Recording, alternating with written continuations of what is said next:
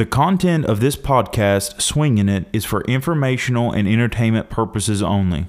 The content discussed is not intended for investment advice nor a recommendation. Investing in any stock, security, bond, ETF, option contracts, or futures has substantial risk of loss. Chris McBride and John Burrell are not certified financial or investment advisors, nor are they registered brokers. By listening to this podcast, you acknowledge that neither Chris McBride or John Burrell will be held responsible for any loss that you may occur from acting on the topic or discussion in this podcast. These topics are not meant for recommendation. Chris McBride and John Burrell may hold positions in securities discussed in this podcast.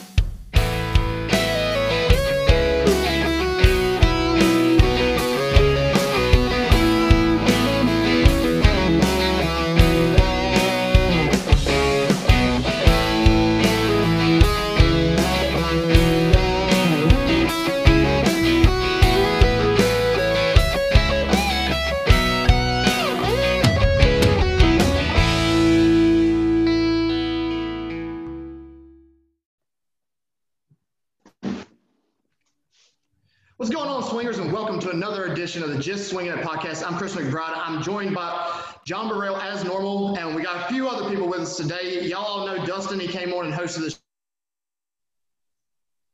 show a few times. He's been on many times. And we also got John Reagan on the show today.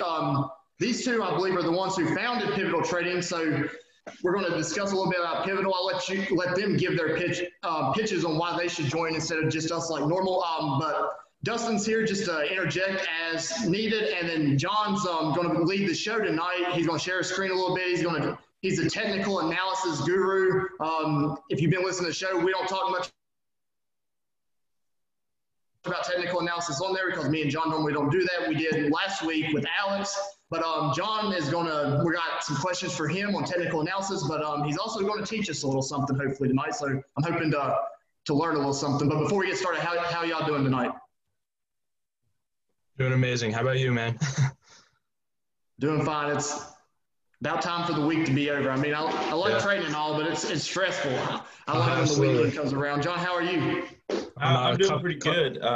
It's a entertaining swings in the market today and this week. We've had some volatilities coming back in. So I think with that, a lot of opportunity coming up, and it's a rainy day today, so it's a good day to stay inside here in North Carolina and look at the screens. So how do we want to do this? We got two Johns on the show. Somebody got to give us something else. I thought you were talking to me at first, man. All right, so we'll go by Burrell for the John that's normally on the show, and then John is John, which, I mean, makes sense because the one John spells it correctly, and then you got the one who, don't really know how to spell as well. But if you're listening, welcome to the show. We won't do too much of an introduction, but we'll hop right to it. Before we get started, John, you want to tell everyone that normally listen to our show that maybe not a part of Pivotal Trading, a little bit about yourself, how you got started trading, and your experience level and stuff like that. Yeah. So I've been doing it for a few years now. Really, Dustin's been with me there from the start, right when I was still learning. And, I've just started to develop a lot of different perspectives. And, I utilize the Thinkorswim platform, and I've had some pretty crazy success. I've been very fortunate so far. Especially recently, I've been on a really long win streak in Pivotal. Been a couple months now. I'm really happy to have you guys on board with us. We have Andrew coming on. We have Alex coming on now. We're just starting to make this community of a lot of different people with a lot of different perspectives, which gives you confluence, So you're not just getting one perspective. You're not just getting one source of your ideas. You're getting a lot of different people that are disagreeing with each other and arguing and just giving their insights from a technical standpoint, a fundamental standpoint, value, growth, however you want to look at it. We're giving you a lot of value in that sense. So I'm just really excited to be here today. I'm excited, we all have each other. Yeah, John said he was on a win streak, but it's been a pretty big win streak. He's talking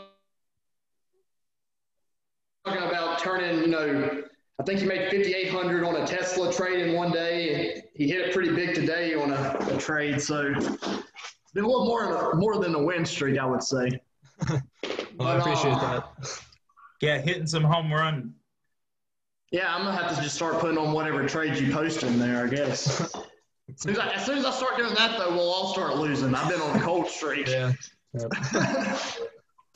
But so you said you've been trading for a couple of years. How would you say your trading style has changed? Like, first off, what would you say your trading style is? I think you're freezing out. I would assume it's technical analysis. I mean, you do post a lot about technical analysis in the group, so I assume that that's more your trading style. But has that changed from when you started? Was that always kind of how you got started? Yeah, definitely.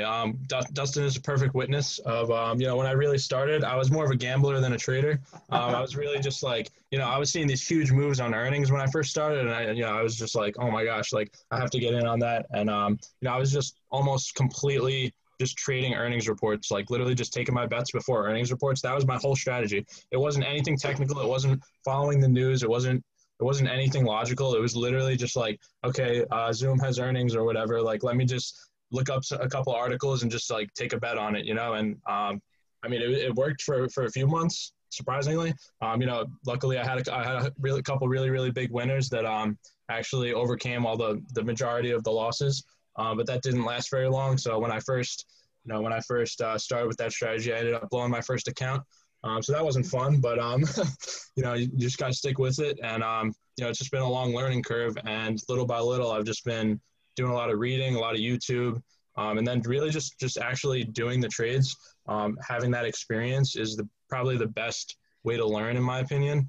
Like a lot of people say paper trading is a great way to learn. And I agree that that's like a great way to learn how to actually physically place the trades, but you're not actually getting that emotional aspect of things. I really think the best way to really learn a consistent strategy and learn how to be a profitable trader is to like actually trade with your own money, because paper trading, you don't have those emotions. You're not, you don't care if you lose, you're playing with $100,000 account. You don't care if you lose 60,000 of that or something, because it's just fake money. If you're playing with your real account, then you actually know like how you're going to react in certain situations. So, I just totally had that mindset from the beginning. And that's really how I've gotten to this point. I mean, yeah, I'm definitely a technical trader, just in and out in minutes sometimes. Lately, I've been successful on a couple swings, like the Zoom play, like you were talking about in Tesla.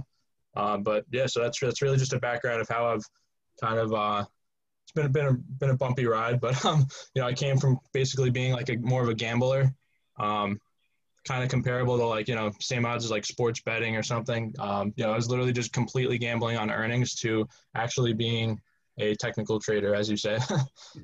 And I want to say too, those wins that you had on the earnings plays when you first started were pissing me off too, because I was like warning you, like, hey man, these are going to go against you. Like IV's going to collapse. You only have one day you know what I mean? And like one day till expiration, and then you'd hit and you'd win and be like, what?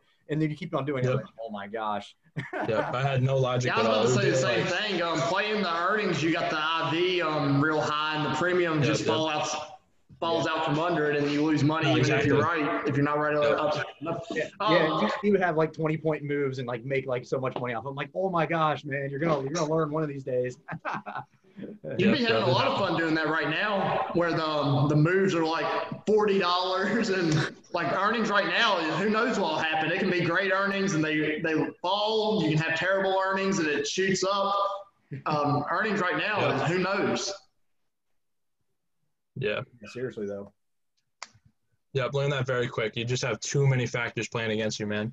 You have, time and volatility, and then you just have the direction, because no one knows what's really going to happen. So on top of all of that, then obviously the IV crush, some of these stocks will have like over 200% IV. Like, come on, that'll tank to like 100. And, even if you had a huge beat, you're still all your equity is gone, especially when, at least in my case, before I really understood options that much a couple years ago, I was just like playing same week expiration for all those. So, you can kind of imagine, the reason why it ended up the way it did, blowing my account, like I said. Yeah, we've been trying to go over, each show we kind of go over an educational segment. We went through, most of the Greeks and that sort of thing. I think that's the big thing. People see how much you can make on the naked options, and they hear about, hey, this person made this much or this person, but they don't understand what's really happening. And then they get into, like you said, a trade that has 200% IV, and then they're right, like it goes up, but they end up losing money because it didn't go up enough, and then they're like, well, what happened? And then you don't really know what happened. And until that happens to you, you won't learn, because if you're just buying naked options and it's working, I mean, you're going to think you're on top of the world. I think that's how everyone is. At the beginning, you normally, I would say there's either two setups. You either win a lot at the beginning, and then until you really take a huge loss and it knocks out all the stuff you won, or you lose from the beginning and quit. And then, so I think the people who end up taking that big loss, they end up learning from it, and then they're able to move on quite a bit better. Except John, I guess he's probably been as risk averse since he started, or Burrell, I guess. When you say you probably started out gambling no money. Yeah, I didn't start out as the gambler. I started out as I want to learn everything about this before I place a trade type person. You was probably looking on Tastyworks for 95% pops and stuff like that to get into. No, actually not necessarily. But, very risk adverse to start with, and I've gotten more risky as time went on. So where most people start off gambling and then go, more risk adverse, I've kind of start off the opposite end, like don't want to lose $1 to I'm starting to go towards gambling. But I'm not going to get that far, but just to let everyone know. But that's kind of – I'm heading from the opposite direction. Yeah, I think the future's really changed John's risk perspective. I think you got to be a little more – it's a little more risk when you're doing that compared to some of these The thing I like strategies. about I think, at first I didn't think day trading was like a tangible thing at first. And then I get into futures and then a little bit of technical analysis. And I think it becomes – if you can assign like some math to it for me, then I get more comfortable with. And I think that's a good question for John here is, do you sign like with your technical analysis, when a certain setup happens, do you know like a certain probability of that coming out, like of that actually happening? Yeah, I know a lot of people do, especially like some people use Fibonacci's. Maybe it's too much work for me, but to me, I just stick with, a couple specific strategies that I know work a lot of the time, like very high probability, high quality setups that I really like. And then like I talked about, I look for complements. I look for a couple different factors that go into it that kind of agree with each other. And, if I have like a symmetrical triangle or something and volumes coming in and MACD is giving you a buy signal and like just a number of different things are all kind of, and the news looks pretty good. Things like that. I just enter something that has high probability. I don't actually do the math and say like this has a 88% probability of hitting, Right. So with your technical analysis, is it something that you've just tested in real markets, or do you do any type of back testing at all? Oh, yeah, like I said, it's probably a good idea to do some back testing, and it's probably a very good idea to start with paper trading. But for me, I just knew I need to learn to control my emotions, and you're not going to be able to do that, paper trading and doing all this preparation. I just had to get my head in, and I mean, I did end up losing money in the beginning, but it was totally worth it because now I've definitely not mastered my emotions, but I understand that some plays take time, and it's really a big difference. You need to learn how to manage your emotions when you trade. And, for sure. And so you've been able to test your strategy without necessarily back testing. You kind of tested it in real time and then figured out what worked. And then that these strategies are still high probability. So that's cool. Is there a certain starting place that now that you've kind of dove into this, is there a certain starting place for like people that like Chris and, we're not necessarily technical, like I'm more macro type. Of a trader. So for me, I don't really know much about technical analysis. I play around with the Bollinger Bands a little bit for like scalping and things. But what would be like the first thing that you would introduce someone to that's just looking into technical analysis? The first thing I would say is definitely just understanding support and resistance lines. You don't even need any indicators. You don't need any oscillators. If you literally are able to just connect highs and connect lows, you'll get some kind of picture drawn up. When you're first learning, it's so easy to just you connect some highs on something and you connect some lows, and you're like, oh, this looks like a triangle. That probably means it's consolidating, and a big move is probably coming then. Once it breaks to either side, just as an example. Definitely just playing around with it, playing around with drawing up some charts is definitely a great way to start, in my opinion. Now, when you're looking for support and resistance, are you looking for high volume areas of, like, say, a certain price has a higher volume? Are you looking like volume profiles as well as your factor than just the lines in the chart, or like how do you approach your support and resistance line? So in terms of volume, yeah, I definitely pay attention to volume almost as like a confirmation for a move that I see. So, if I see, for example, one of the things I was going to talk about with Zoom that I could show if I share my screen was the big green move from 2 days ago really didn't have that much volume behind it, which shows like, it wasn't really that confirmed of a move. And that's kind of one of the reasons why I entered puts on top of a couple other things, was just because I knew that move was going to get given up. It didn't have the volume to back it. So I kind of use that as like a confirmation. And then in terms of how did you connect that? You're connecting that to to like support and resistance. Is there any kind of link of volume with support and resistance? Like, I know when you look at a chart, you're thinking like, okay, will this come up and touch this level like 3 or 4 times? Does volume also play it? Like if there's like a few different areas and you're like, well, it kind of comes and hits this a couple times and also hits this level a couple times in like a uptrend or something. I don't really know. So if you're looking at a chart and it's kind of a chop market, Mm-hmm. and there's like a couple points where it could be resistance, do you use volume as a way to clarify which of those points are resistance? Or I don't know if that makes sense. I think I know what you're talking about.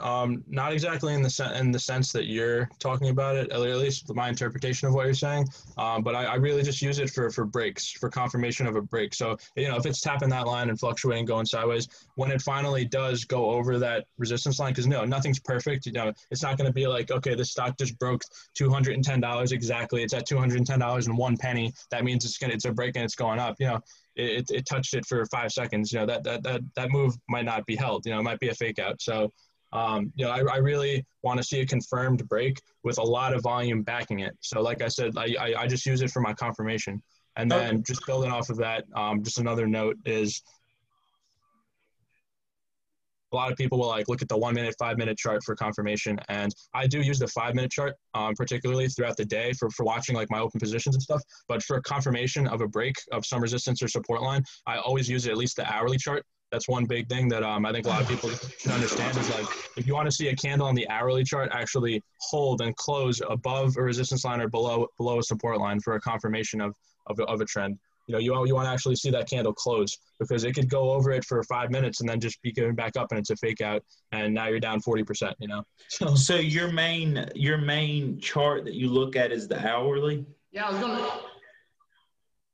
Yeah. So for when I'm charting up, I use the hourly and I use the 4-hour chart. When I'm actually trading intraday, I always use the 5 minute chart.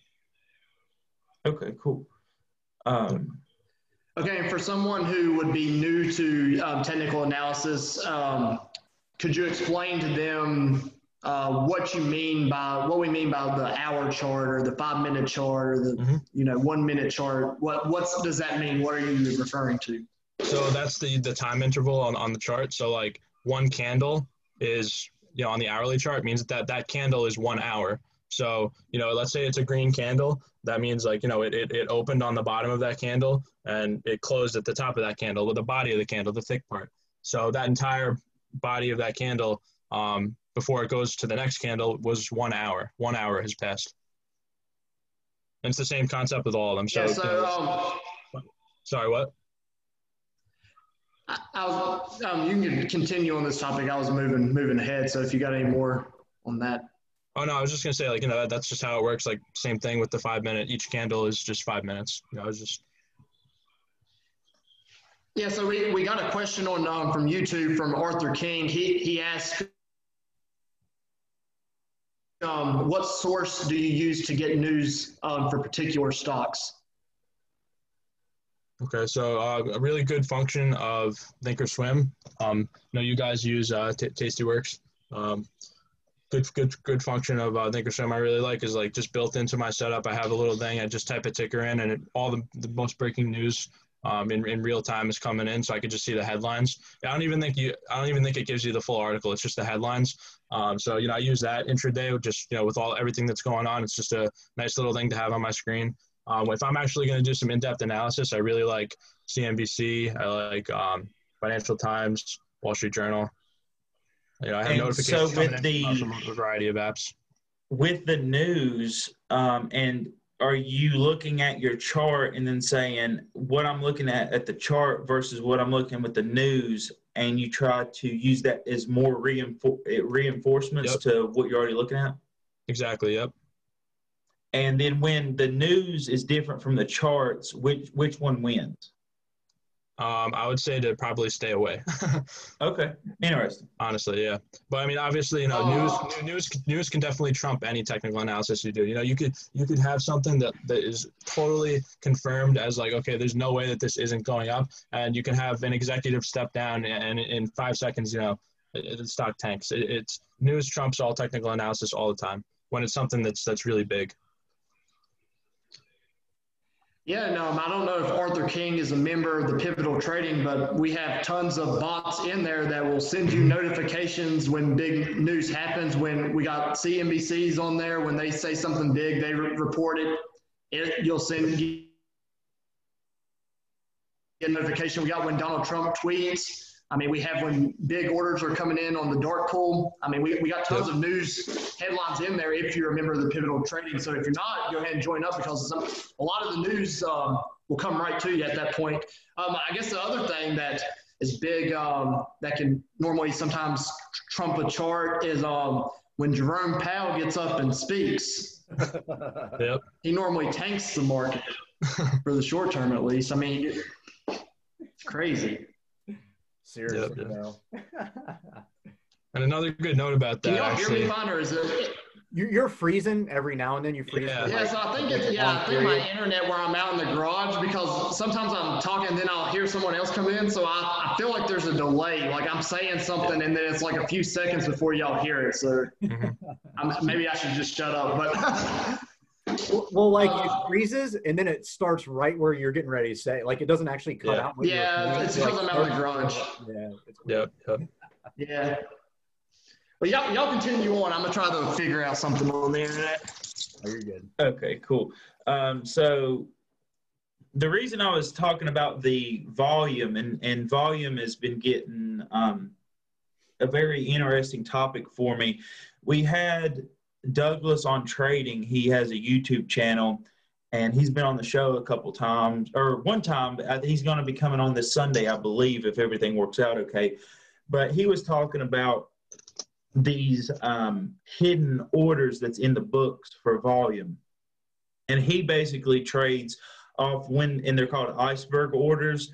And there's only one provider that you can get this information from. It's called Bookmap, and it's provided by Rhythmic. They're the data feed company that provides that information.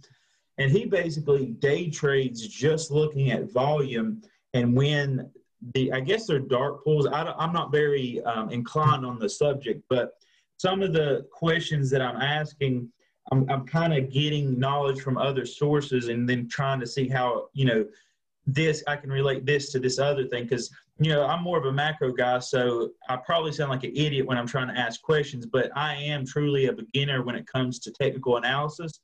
So I think that me asking these dumb questions might be good for the people that's watching to kind of, get involved with technical analysis. But if you would like to, John, you can go ahead and share your screen and kind of walk us through. Keep in mind I'm a beginner here, and maybe some of the people that are watching are beginners, and just kind of walk walk through an idiot like me some technical analysis stuff and where to start. Yeah, absolutely. Like I said, I prepared a little bit to talk about the Zoom trade that we had Cool. over the course of the last 2 days. So let me see. Okay, can you see my screen right now? It's starting to load. I think it might take it a second for me to see it. Okay. There you go. Yeah, I can see it now. All right. Now, question for you that might be a dumb question. Are you able to see like all these screens right here, or do you just see is Zoom in the way there, or do you just see like the I can charts? see your full screen. Oh, okay. Because Yeah, there's nothing in the way on mine, but video. I think when you do share your screen, it makes our faces like over top of something, but we don't that's see what I was talking about. Okay. Yep. So really, I break my setup into two kind of sections. One of them is just, I want my whole screen to just be the stock, just be able to see the price action with no mess. I want it to be really concise and simple to understand just for drawing up the lines. So that's this one on the right here. On the left is where I have a lot of different indicators going. It's really nothing too complicated. I have MACD going. I have RSI, relative strength index, and just volume on both. And then I like you talked about, I use the Bollinger Bands a little bit just to kind of, especially when things are going sideways, you want to see when things are trading in a price range, you want to see like, okay, it's at the top. Now it's on, now it's on the lower level. And those definitely serve as some support and resistance lines in itself, the Bollinger Bands. So that's kind of one of the first things that I want to talk about that I saw was, we had this all-time high for Zoom breaking out of this huge triangle. Following the earnings report that it had, that stellar earnings report, consolidated, it broke, reached this new all-time high 2 days ago of 529.74. And if you notice here, you can't really, I just have to zoom in a bit. If you see it right here, it broke above that upper Bollinger Band. So to me, right there is a sell signal. I mean, it always corrects itself when it comes to the Bollinger Bands. In my experience, very, very, very high probability that this was going to come right back down. This huge Hulk candle, just absolutely unreal to all-time highs. I was like licking my lips here. So that's one of the first things that I saw that really stood out to me was just that break of that upper band. Just give me 1 second and just get this back. Ugh. So yeah, that was like one of the first things that I saw that was like, all right, it's a little bit overbought. Then something to back that up is RSI, relative strength index, right? So really, it's an oscillator. All it really tells you is it gives overbought and oversold signals. So what that means is like, you see this line right here, this red line, that's a 70. So RSI is a scale from 0 to 100. Anything over 70 is overbought. So, that's why I made that line red. So, when you have RSIs in the 70s, 80s, 90s, things are just getting more and more overbought and selling pressure is going to start coming in. That's when things will most likely correct. And on the converse side, if things were to be below this green line, that's a buy signal because it means things are so oversold now that a lot of buyers are going to come in and try and buy for a discount. So that was just another thing, I talk about this confluence. So on top of the Bollinger Bands, I saw that RSI had been very, very overbought for this time period right here. And it really like kind of peaked right there when the price reached that all-time high.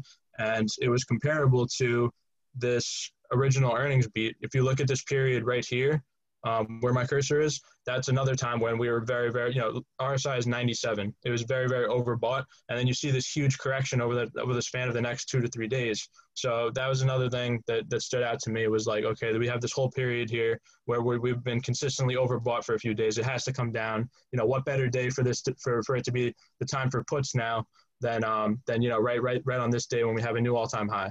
So that was another thing I looked at. And then like I talked about earlier, just the volume. Just let me maximize this cell here. So we have this huge rip to all-time highs here, and then you look at the volume. This is not too convincing of a volume spike here. Like this one from the earnings beat. Okay, I understand it was earnings, but like come on, like that's huge volume right there. And then even this spike here just on Thursday. or I guess this is Friday, was significantly bigger. It's like 2 times bigger than this volume spike here, and we're reaching all-time highs. So it's like, it just didn't make sense to me. It didn't seem like this big green candle was too convincing, like it was going to hold and continue. So, I combined all 3 of those, and then just the fact that it was at all-time highs. I mean, like, the thing had to come down after a while. And I just, I basically timed the top perfectly. We got I believe it was a 440 puts on with 10-2 expiration for $320, 3.2, and they actually went to be 13.56. So that's a 324% return. I think a lot of people were playing that one, fortunately. So yeah, that's really interesting. A lot of stuff going on there. And also, just to let you know, I have another screen here. So if it looks like I'm not paying attention, I am paying attention. I'm just looking at my bigger screen here. But I like how you use multiple things to take in consideration. You're not just looking at 1 or 2 things. You have a idea of what you think of the stock, but then you also reinforce that with different things on the chart, different lines, different indicators to build your assumption, so that, hey, there's multiple things looking at the same direction that my assumption is, and then you kind of look, well, what's a good way to play this? And then you use, your risk to reward is, you have much more reward than you have risk on the table. So you build in a lot of thought into your positions. It's not just like a gamble, I guess. You've really put together a game plan and a strategy and what you think is going to happen. So I like that. I don't understand all the lines yet. Is the blue lines is that the like support and resistance? Yeah, definitely. So the blue lines are just all horizontal, so they're just key price levels. So like I'll do this level right here was the high from the earnings report. Obviously, right here is the all-time high, and then just different points where they've been touched multiple times and bounced off. It's really up in the air.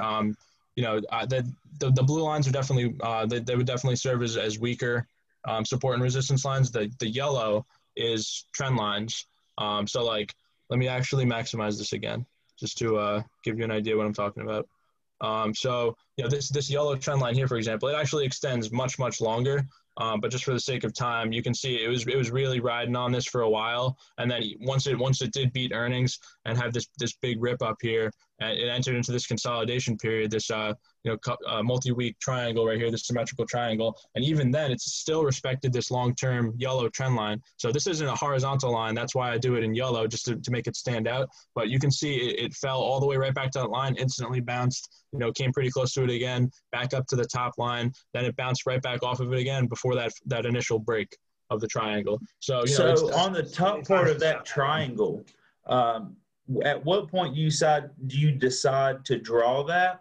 And so, like, for me, if I was looking at this after the earnings and then it comes down and touches the yellow line and then it goes back up and touches the first time it touches that blue line, like, would you have had that top line of the triangle there first, and then when it breaks through it and then it made that other formation, you moved it to that point? Or you know what I mean? Like, at what point do you know when to draw it and how to look at it going forward?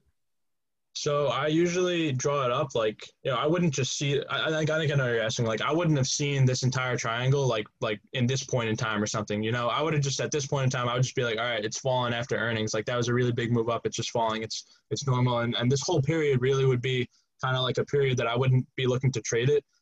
Because this is consolidation. That's really what this whole duration of that triangle is it's consolidating. It's going to narrow the price range until it reaches this point here, and then it's going to decide, hey, I'm breaking over this line and continuing up, or I'm not strong enough and I'm going to break below this line and fall back to the next support. So this whole period here would really be like an untradeable period for me.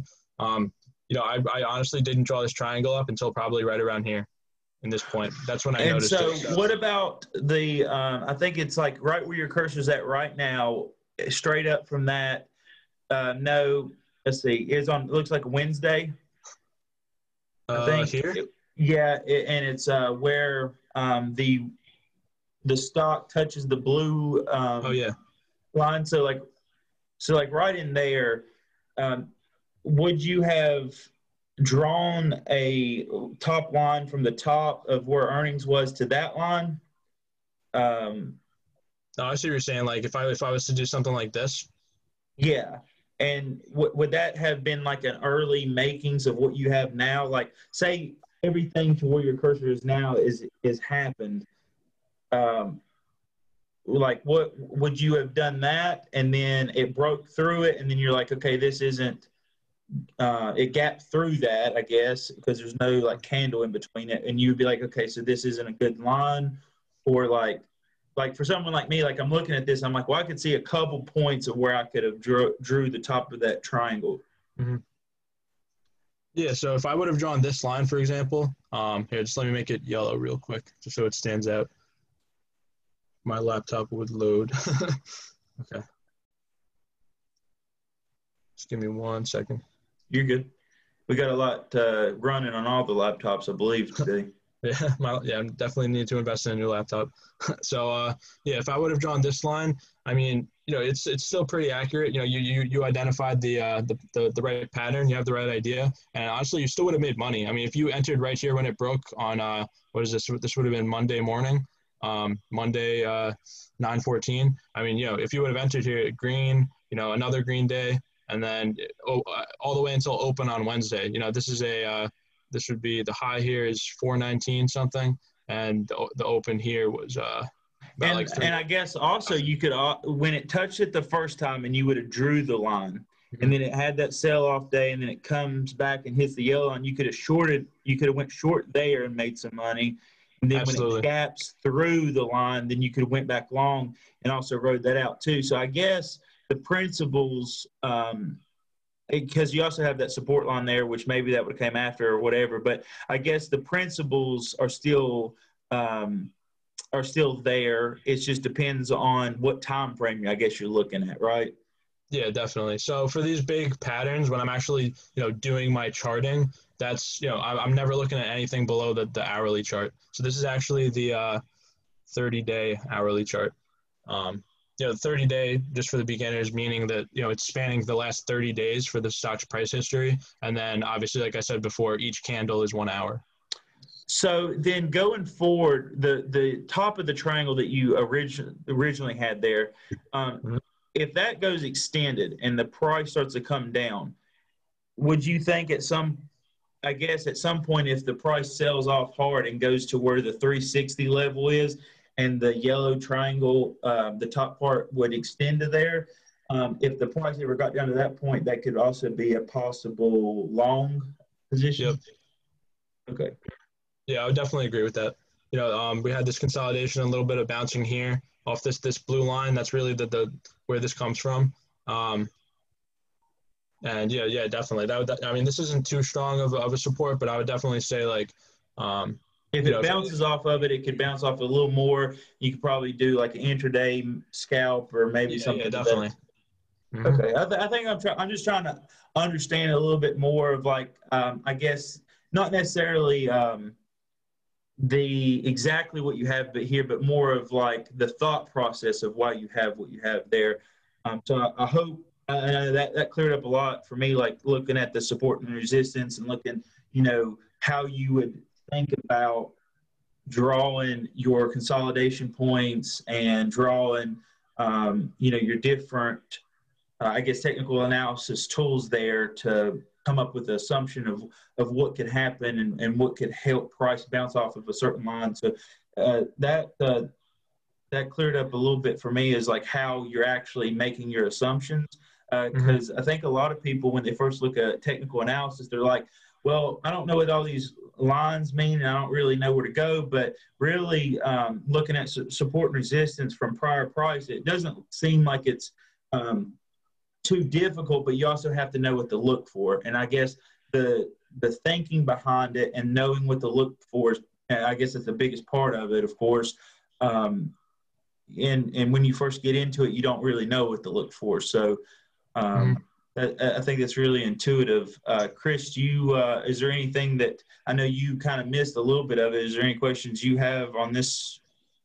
Yeah. So how you were talking about the one line not being a strong support, how do you classify, which one would you say is like a weak support versus this one is going to bounce every time? Like how many occurrences, is there like a number of occurrences you want to see or exactly what are you looking at as far as that goes?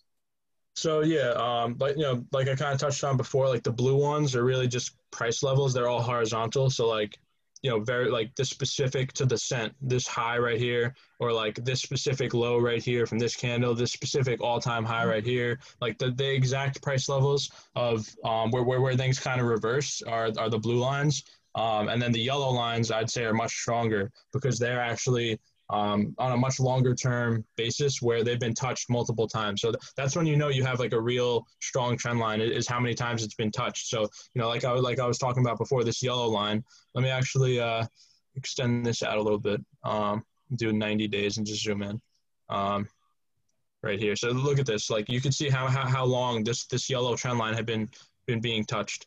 All the way down from this point right here. It's been riding this yellow trend line. This is probably, I have to say it's over a month probably of duration right there that it was respecting that yellow trend line. Every time it touched it, it bounced. It could have been a buy right there. So definitely, I guess it doesn't really matter if it's a horizontal line or if it's a downtrending or uptrending line, but these are just, I'm looking for points, like lines where there's multiple points that have been touched and it's respected it multiple times. That's how I know that there's a very strong either buying or selling pressure coming in at that line.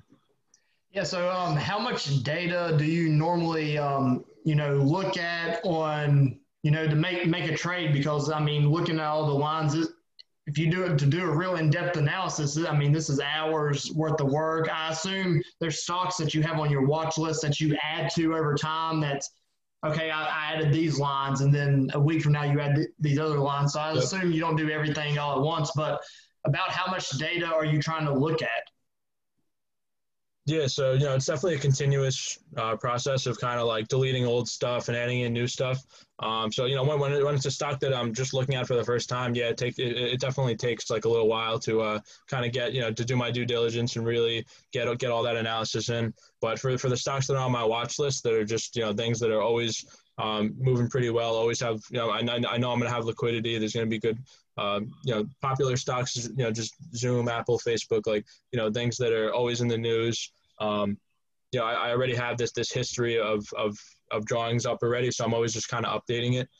So I could really do a chart on Apple or Facebook or Amazon or something in only a minute's time because I basically have an idea already of what it's been doing, and it's really just about updating it from there.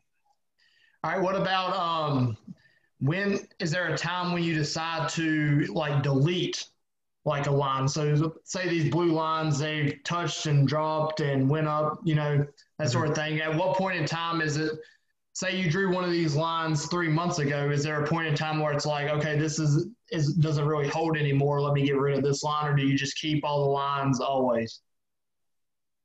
Yeah, so I mean, just as like an example or something, I don't know, let's say that I had like a line going like this or something, saying like, these 3 points that it was touching were tapped. Here, let me just make it yellow so you know what I'm talking about. Hold on, it's probably hard to see. Hold on. Yeah, so if you're listening to this on whatever podcast station you use or podcast app, John's showing us, actually showing us some technical analysis stuff on the screen. This video will be posted on the Pivotal Trading YouTube, so you can always go back and watch it as well. Yeah, so just building off that, like a line that I would delete. So as you can see, like this line right here, for example, this isn't something I had drawn up, but just something that you might, and understandably, it touched here, multiple times it's respecting it.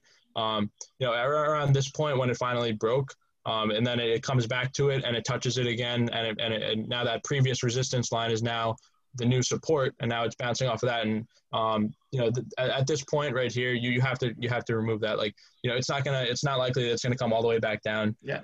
Once it's on this new uptrend or whatever, So like, I just have this pointless line just sticking out, making my chart look ugly. So like, there's no point in keeping it.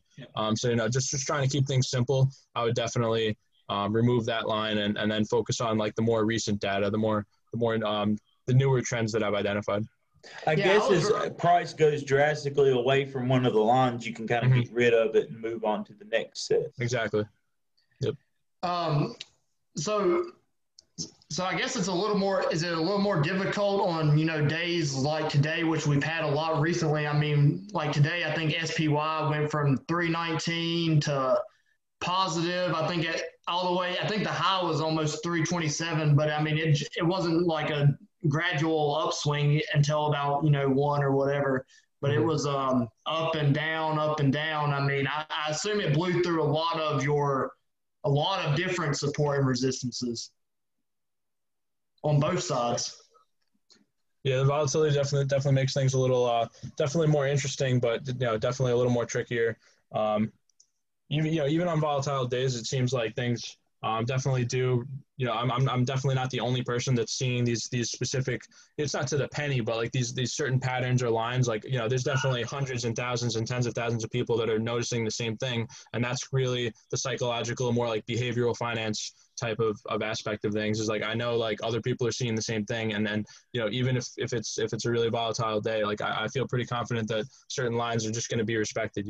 Like this yellow line here, regardless of what happened in this entire month period. Like I know that that's a very strong trend line, and anytime that it gets touched, even if it passes it by a little tiny bit, like obviously it isn't perfect. It dropped below this line a couple times throughout this month of history or whatever. Like you still feel pretty confident that other people are seeing the same thing as you, and it's just that psychological, like behavioral aspect of it.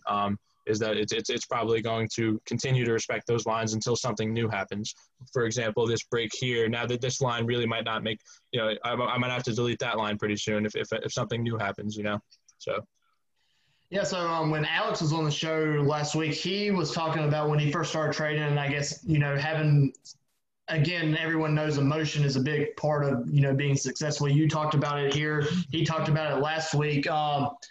But what he said is the way he trades, he basically, only looks at the chart. He doesn't look at how much money he made or anything like that. I guess how me and John learned, especially doing certain spreads and stuff, and I would say Tastyworks, I know Dustin knows what we're talking about.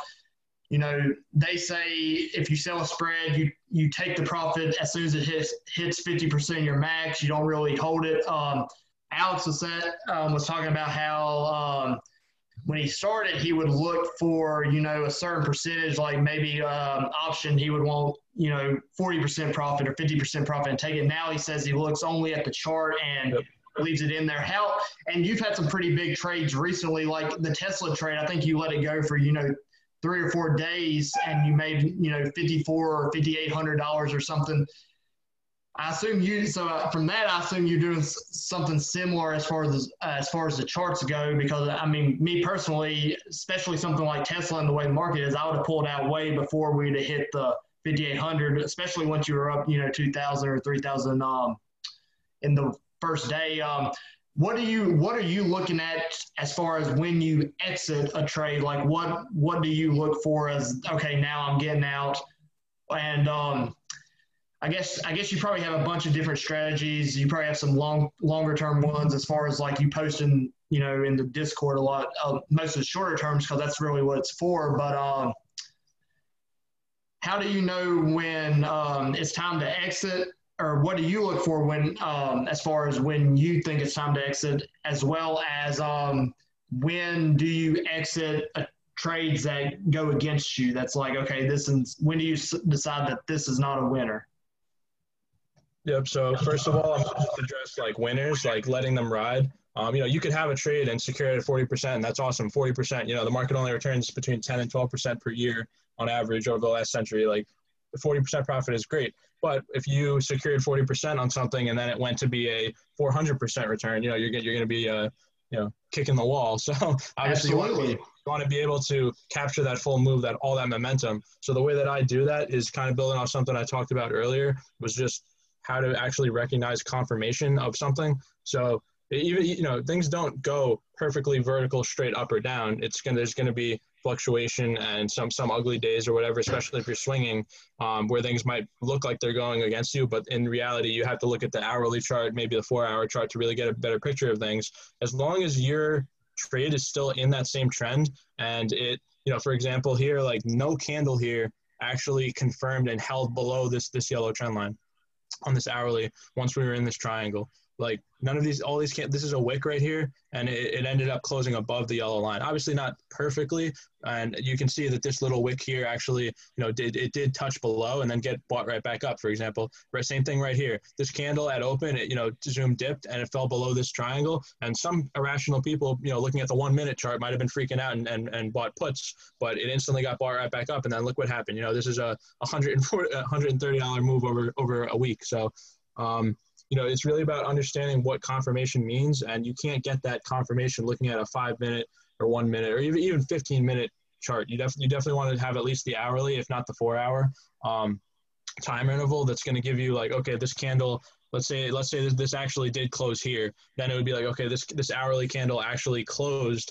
and went to the next candle below this key trend line. That's a sell indication to me. That means like, okay, it's breaking trend. It could just free fall now all the way down to this next support line that I've identified at 358.69. So and I guess that when it's on the hourly, it's a decent amount of time, at least an hour worth, or maybe even part of the hour, it went below that line. So it's not just like a minute it went below the line. It's at least a decent amount of time that it goes below the line. So it's not just like, I guess, just the stock moving just ever so slightly in one direction. It's a significant move in that direction that gives you that validation, I guess. Exactly. Yeah. So I want to see, you know, if I was riding this all this time or whatever, and I keep, you know, drawing in these new lines or whatever, I probably would have held until, you know, I saw like a red candle actually.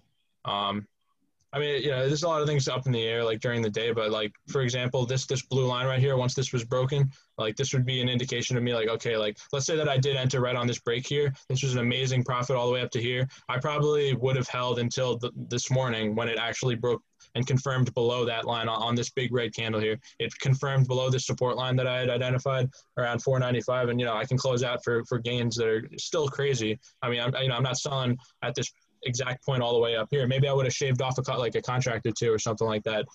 Just, you know, at this all-time high after this huge hold candle just to play it safe. But I would have fully closed out my position by the time we broke through this support line right here, because that's my confirmation that this trend is breaking. Now I can actually draw on another line here to show you what I mean even in more detail. You can see this line being touched a bunch, and then, you know, obviously you can't trade it in after hours, but now right at open, I could have closed it out. Not even at this red candle, but right at open, you can see that this uptrend has been broken.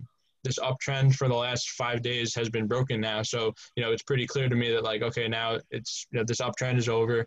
Selling pressure is going to come in, and that's exactly what happened, as you can see from today's price history.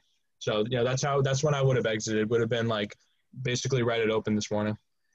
Okay, so what about losers? When do you decide that, hey, this is a loser? Because I assume you might want to let it ride a little bit just in case, and that sort of thing. You're talking about looking at the hour charts. If something goes into free fall, you know, you could lose a lot of money right away before you get to that point.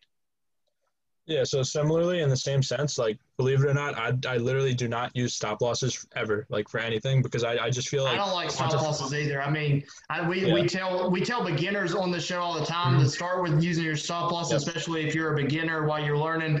John sticks to the stop losses no matter what. If it hits it, my problem with stop losses is, especially in times, and maybe in a normal market setting, I would be fine with it, but in times like now, you get these huge candle jumps that aren't really even the candle, and it just hits the point, and then it'll stop you out, and you've lost a lot of money, even though it returns 30 seconds later to the same spot you were just at. So that's my problem with stop losses, right? Especially right now is, I mean, you can just get closed out on something that didn't even happen.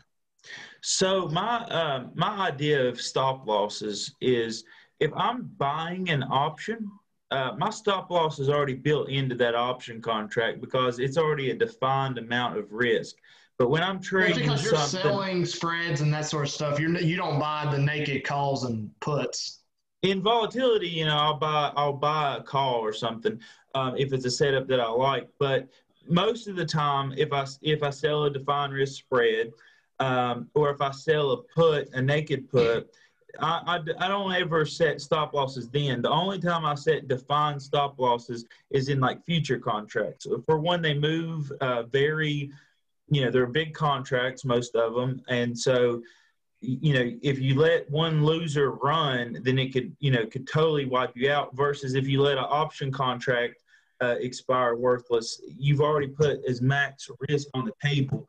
So it's already a fraction of your account, versus an option contract. It can take more than the margin you put up for it. So that's my idea with the stop losses. So I think when you're trading options, you can, and he was talking about buying an option call here and riding it up to the top. Well, you already know what your max loss is already. Yeah, I guess that's a good point. When you buy an option, I guess there's tons of options that you can sell, and you have infinite losses if you're not doing defined risk trades. But as far as like buying, if you bought an option for $300, that's you can be willing to lose $300, and that's your max loss. You kind of know that. Whereas the futures, I guess you don't. The futures, though, that's where I have the problem with it, just jumping and hitting something real fast and then jumping right back up. So it gets me in trouble sometimes, but trying to be better about it. But it does get me in trouble, because that frustrates me more than anything else, when you get stopped out and it just goes straight back to normal. So that kind of sucks. And we're talking about like the larger time frames. One of the reasons that I've done decently well in the futures is that I've traded a lot of the micros instead, because Chris and I are doing this challenge, and we can talk about that later, but we're doing this futures challenge where we're trading, day trading futures. And so one thing that I was actually doing is looking at the 15 and the hour and placing half the size I would normally place, but looking on a larger time frame, so I could get wider with my stop loss and take profit. And then that allowed me to, one little move wouldn't knock me out, but I could withstand a bigger move because my the amount of money that's put on the table was much smaller. So I think that kind of goes back to a little bit of the tasty trade mechanics that Dustin has talked about before with us, is keeping your positions small enough to where they won't wipe you out. And that's an important point, I feel like, for our viewers. Yeah, we actually got another question on the YouTube. They want to know, how did you know to stay in the Walmart trades you made today? Do you have that chart for easy access or no? Yeah, definitely. I can't say off the top of my head just how busy today is, but let me check it out and kind of let's see. You got all kinds of lines on this one. Yeah, definitely need to clean this one up for sure. Yeah, so this is what I think. Not only definitely myself included, but even more people who are starting to get just begin trading. They see a lot of people do the technical analysis, so you see that a lot, and I think that's why you get people who maybe haven't traded before, and then you talk about, hey, it's not too bad to learn how to trade. It's not easy, but you can learn how to do it. But then you see, they see charts like this with lines all over, and it looks super complicated. It's overwhelming to some. Yeah, even for me, a lot of technical analysis charts, it looks crazy. So the Walmart was honestly just really supposed to be a scalp. I guess before you get started, for the people who maybe are not in the Pivotal Discord yet, because they're going to join, tell them what position you were looking at, and maybe just go through your whole process of when you decide to enter, and then that sort of thing. Why'd you stay in, and that's just from the beginning this trade.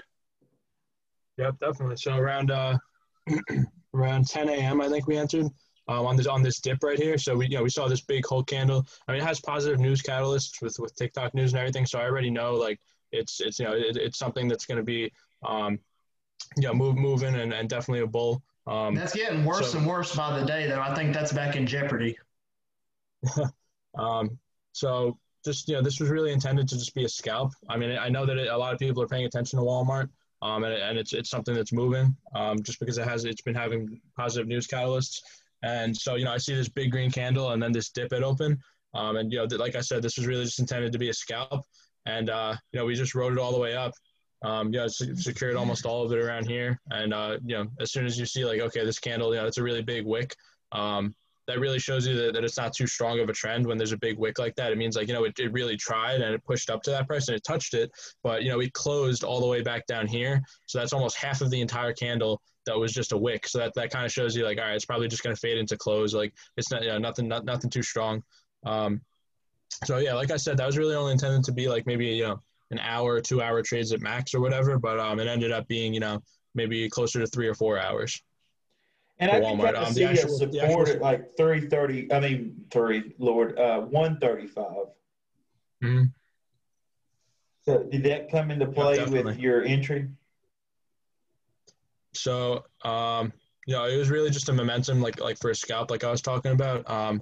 If I was really looking at like the close up like this, really just in the last like 4 days, you could definitely draw in a line right there. You could see how many times it's touched this level and kind of bounced. Multiple times already. So, and then just another note, I actually just realized that I never said the exact security. So it was the Walmart 925 expiration 138 strike call, and we opened it for 67 cents, and then that actually ended up going to 96. Yeah, so if you have a cheap contract like that, you can have plenty where that's a pretty good scalp.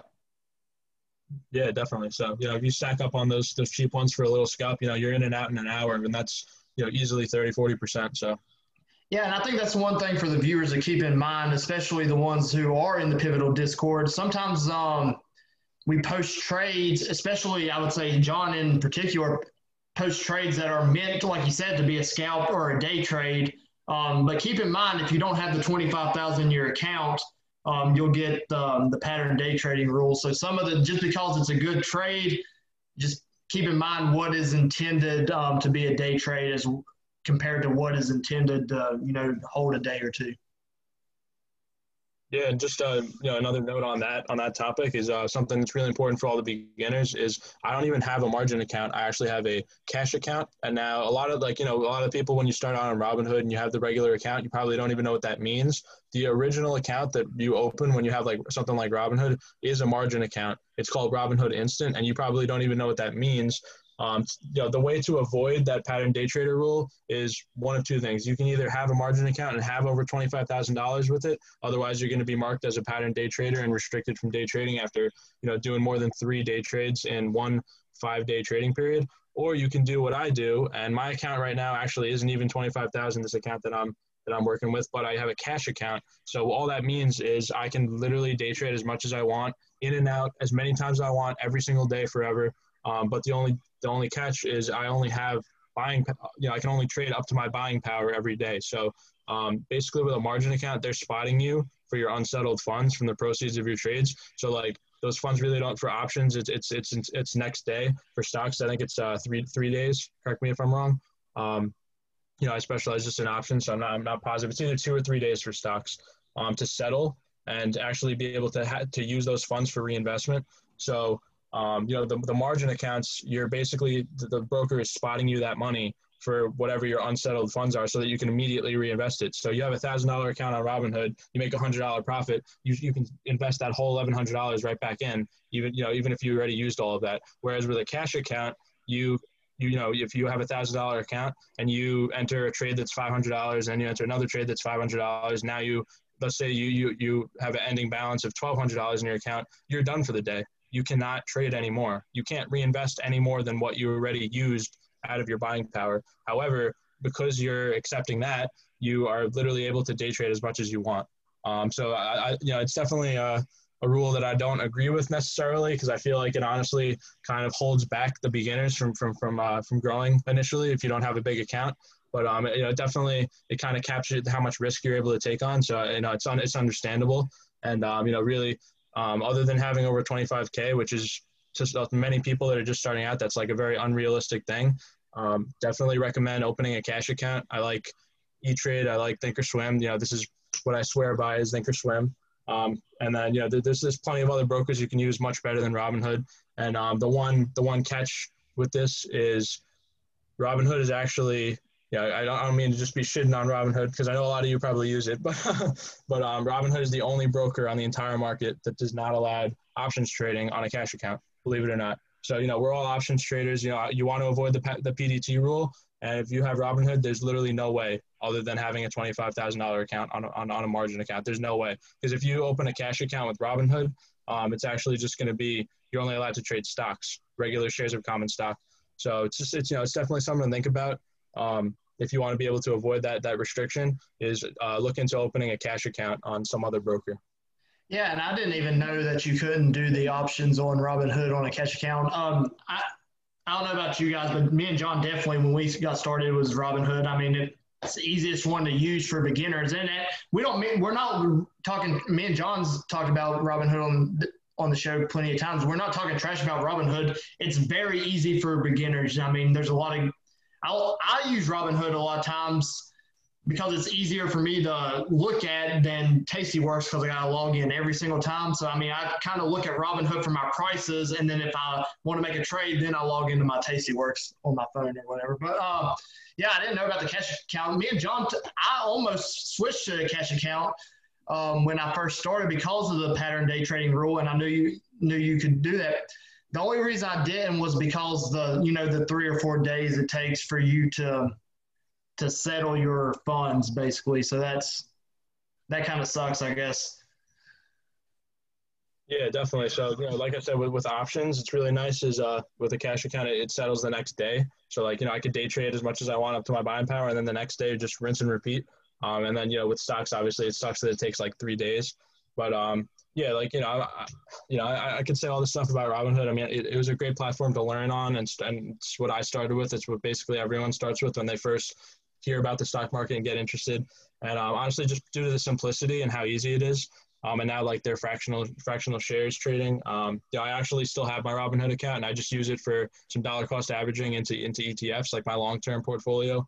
That's really all I use it for.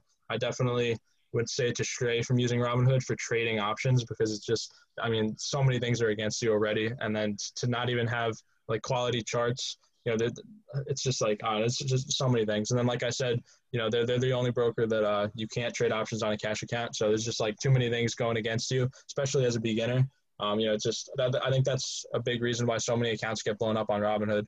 It's not even just the fact that they're beginners, but there's just additional factors playing against you just from the way that they're set up. Yeah, I mean, if a lot of people don't know, Robinhood's kind of there's a delay in prices because that's why they're free, is because they sell their order flows to hedge funds, basically. So when there's huge orders coming in on one stock, the hedge funds can buy in. So there's actually a delay in the price you see on your Robinhood isn't the actual price at the time, which could help you or could hurt you. But I mean, when trading, you kind of want to know, the price right at right when you're trying to trade. We got another question from YouTube. Keith O'Hara, he wants us to dive into using screeners and scanners. And he says you using TOS to spot plays. I guess, John, you're the only one with TOS, so I guess this is for you. Okay. I don't, it's definitely helpful. I don't use it every single night because I really. So first off, I'm not sure what he's talking about. So what does he mean by screener and scanner? So I use, occasionally. It's not a huge part of my strategy, but so a really cool tool on Thinkorswim is the stock scanner. So for example, I'm just moving something. You guys can't even see it, but it's the Zoom box. So for example, I could look up, okay, what are some stocks that had a percentage change today of at least, 5%, let's say, or I don't know, just to play it safe, guarantee that there's something, let's say 3%, and I'm using it from my, scan in. So this is you can break it down by certain sectors, the whole market, anything. So I go to personal and my specific master watch list is just probably close to 100 stocks that I'm always adding in and taking out of. So I could say all right, I'm gonna filter it by stocks that losing my voice, man. Stocks that had at least a 3% change today, and then add another filter in to say, okay, something that has at least a volume of, 5 million or something, let's say. And It's then, basically just a filter system so you can look through the market quickly. yeah, exactly. So, it's really helpful, especially at nighttime, to be able to, hold on, to be able to just scan for certain things that you look for. I don't know why it's not letting me type 5 million in, but Yeah, so Tastyworks, I'm not sure if they have this exact thing, but they have created watch lists for you, and you can like look up the highest IV ranks and this person's watch list and this person. So I probably should start using that more. That's the one thing I struggle with the most is I get my watch list and I look at the stocks on there, and where I'm at work a lot of the times. I don't go browsing for other stocks. So if I don't see a trade on my watch list, then I'm not doing something. Whereas there's stuff out there. You hear people all the time say the market was down or up or whatever, but there's money to be made every single day. It just may not be on your watch list. Mm-hmm. But yeah, definitely. It seems like a good tool. And you were talking about using it at night, which is one of the questions I guess I had kind of so me and John, we both, for people who work a day job and that sort of thing. If we wanted to get into the technical analysis, it would be, what we would be doing at night, basically, not stuff we can, look at through the day. How would you tell someone who maybe does work a day job, what's a way to use the technical analysis more on that sense where maybe not, right on time intraday sense, but something you can set up, at nighttime and then use it during the day that's already set up? Yeah, I would definitely use tools like this. And then I would say, definitely look towards swing trading versus day trading. Like, just because you're a technical analyst doesn't mean that you have to be, getting in and getting out in 3 minutes. You could be doing all this technical analysis and be playing the long game with, 3 weeks out, a month out or whatever with your expiration. So, I would definitely do your due diligence at nighttime. And just try and find some really quality setups that you're very comfortable with, that you understand, and then on the night of, you can do little filters like this. Like, okay, I obviously you guys could probably speak more on like the back testing of some of this stuff with the scanning, for like finding let's say, oh, there's an 80% probability that a stock that just went up 3% the next day it's going to continue to go up or something. There's a lot of back testing you could do. I think there actually are capabilities to back test in Thinkorswim, but I'm just not certain of how to do that yet. The on-demand up there at the top. Yeah, so Alex talked about this last week, and John made a Thinkorswim account solely to use the feature. There's like an on-demand, so you can it's up at the top right. You can basically right play here, through the whole day. So like you can restart today from the beginning, and it would just go through the time like it was happening. So and you can fast forward it too, and you can like make the 5 minute tick at 3 times the normal speed, and you can like act like you're placing trades as it goes. That's awesome. Yeah, I've actually just never used it. I downloaded Toss. I downloaded Toss just for that feature. Yeah, that's awesome. Yeah, they have a lot of tools. I think Toss has the most tools, and then Robinhood has the least, and I guess it depends on where on the spectrum that you need. I think if you start trading options, you have to kind of leave Robinhood because you need to see more information about what you're doing, and then you can go all the way up into Toss if you need the back testing, and you need the scanners, and you need the studies and all the different things that it has. So it's a definitely powerful piece of software. Yeah, I think that's one of the things that people, you talk bad about Robinhood. It serves a purpose. When you first start out, Robinhood is great. It's by far the easiest to use. If I would have started out and got on Tastyworks, it's a lot. It makes it a lot more convoluted and that sort of thing. You got all these features and stuff that you don't even know how to barely put in an order to buy a couple of shares of stock when you first start out. So how can you use all these features? So it's just one of the things that as you go through, you'll eventually move up. And then there's people who, like one of our friends that we had on the show multiple times, Fat Baby Funds, I mean, I think he's got like almost 200 grand in a Robinhood account, but he basically buys stocks based on their financials, and he plays options every once in a while for fun, but that works for him. So it's what do you want to do with it? So like the Thinkorswim, it has by far the most features. It has the on demand. Then you got Tastyworks, which a lot of people are using now because the commissions are probably the lowest in the industry. They're actually Tony Batista tweeted me back. I forget what I said on there, but he tweeted me back and said that they were about to launch their charting feature. So I think they're going to be pretty close to Thinkorswim here soon, but probably without the demand. But yeah, I mean, yeah, I'm like we was talking earlier. I don't know that I'll learn the technical analysis to do as my full strategy, but I would like to be able to use it to know when to exit trades. Because I mean, I've had some here recently. I think 2 weeks in a row while I was out in California, which made it even harder because I was on like a construction site. Like 2 weeks in a row, I had a pin call that, I mean, it was right. I hit it big. I mean, I probably made $200 or $300, but it ended up being $700 or $800. But I got out to $200 or $300 because I mean, can't take the risk because I don't know really how to use the technical analysis yet to do that. But mainly a lot of what gets in my way is I don't like taking losers. So just because I buy a $300 option, I'm willing to lose $300, but I don't want to. So there's a lot of times where I'm right, but I'm wrong in the intermediate term that if I would just wait a little bit longer, I would be right. Like, so I think I had a pin, which is, I don't know, you shouldn't play that one. That one's hard to play. But I had a pin put last week when it shot up. It was like 73 or so. I bought a put because I think that's too high for, until their app officially releases, I think that's too high. So I bought a put there. And I figured we was going to have a down week, which we did on Monday. So anyhow, pin rose up on Monday. And, I got out probably only down, $25, $30.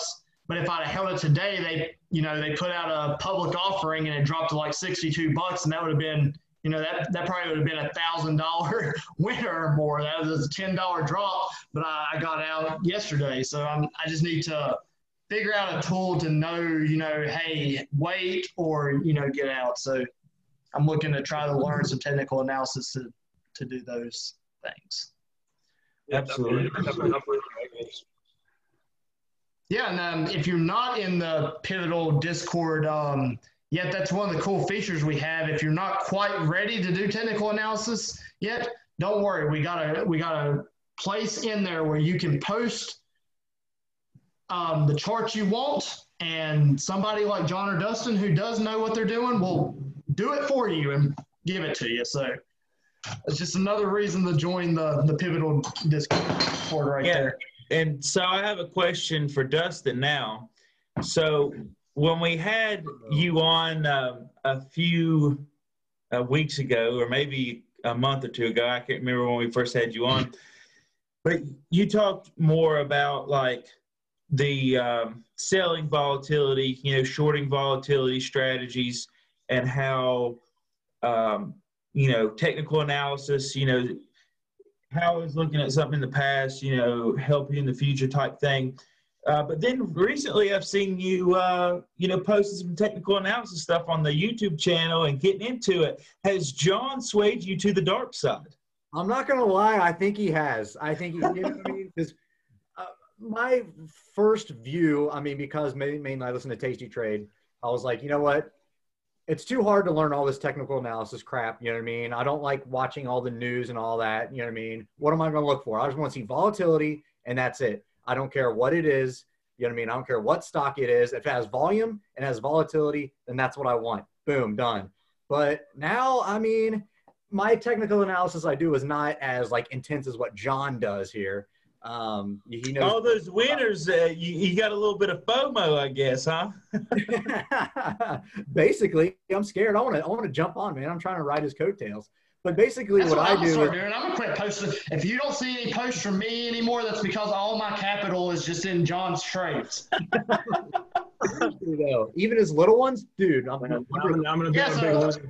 So I still have my Robinhood account for my fund money. Every time he puts like a lottery one for like $20, like, let me put one contract of that in. Maybe that'll hit me. Yeah, seriously though. But yeah, I'm not as hardcore into it. And I mean, if you look at my charts and stuff that I post in the Pivotal Trading, or you watch the Start with the Chart videos that I post on here on the YouTube, you'll notice that it's mainly just kind of RSI and then finding support and resistance. And then it's mainly just larger trends. So I'm mostly in the daily, 4-hour, weekly, something like that. And just trying to find some patterns in there, you know what I mean? Descending triangles, ascending triangles, something like that. But nothing too heavy. A little bit of MACD here and there. That's a question I had for John. Since we're here, I guess I could text you, but I think other viewers need to hear this. But you know more about MACD than I do. So what are you looking for when you're looking for the MACD? Obviously, it's to confirm the volume move, the RSI, right? But are you? So before you go into that, explain what MACD is. I mean, I've never heard the term before, so even I'm not sure what you're talking about. So it's just moving average convergence divergence, which is fun to say. So it's usually what you take, like the 26, you subtract 26 EMA, exponential moving average, subtracted by the 12 EMA, right? Is that right, John? Or you can make it whatever you want. It's usually like a 9-day period or something like that. But are you looking for just kind of crossovers in that, or just like far away from diverging from zero, or what are you looking at exactly? Yeah, so I always look for crossovers. So really, like you said, there's a 12-day line and there's a 26-day line. It's kind of similar to, just simple moving averages. It's the same concept as like you want to see the shorter term moving average, cross above the longer term moving average, and that's a bullish indication, and vice versa. If the longer term one crosses above the shorter term one, then that's a bearish indication to buy puts. So it's the same concept. It's using exponential moving averages instead.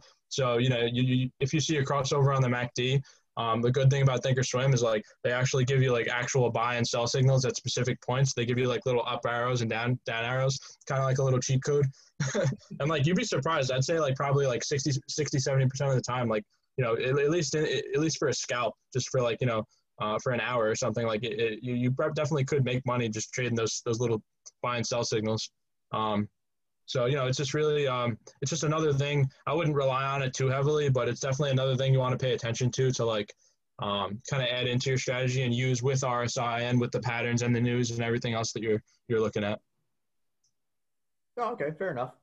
Yeah, so along with that, since we were talking about the moving average, Alex last week, he said when he started, he used a lot of the indicators, and John, of course, uses the Bollinger Bands. I have them on my chart too when we're doing the futures, but is there any indicators you use, or is it just you straight do the technical analysis with the support, resistance, that sort of thing, or are there indicators you like looking at as well? I think Chris missed that part earlier. So if you already talked about it, we can talk about it later. No reason to re-explain it. Yeah, he was moving some stuff, but the MACD is an indicator as well, right? Yeah. Okay. Yeah. So we covered that. So we'll I guess talk that. But anyways, I just wanted to poke at Dustin there a little bit because I know he has switched sides there. I think bring a little entertainment here to us. But because I was watching, I was like, is he doing technical analysis? Now I know that ain't Dustin doing technical analysis. I was like, I knew John had done influenced you there. So it's good to stay open-minded. I think all of us. We can all stay open-minded about something we don't know about. I don't know anything about technical analysis. Learned a good bit tonight already, and appreciate you sharing that with us. Yeah, so staying with Dustin, so if you listen to the show before, you might have heard him say it. He hasn't talked about it too much, I don't think, but Dustin basically, one of his main strategies is he just does iron condors on options at the day of expiration, which may be the riskiest trade of all time because you'll lose a lot of money fast or start having to roll, which you did have to roll yesterday. Yeah, did you see that? Yeah, that was working out. What do you look for to decide when to do those? Are you just looking for the all day, like find the channel that it's sticks in like this is a range, it's held all day. There's an hour and a half left. It's probably fine. Yeah, mainly, like I said before on the show, just kind of been working with like right around the 2 o'clock time frame, and then basically just hoping that power hour doesn't really run up on you or dive down on you. And I thought for sure yesterday that we found the bottom there. I even bought a SPY call. I even called it out in chat, and I was completely wrong.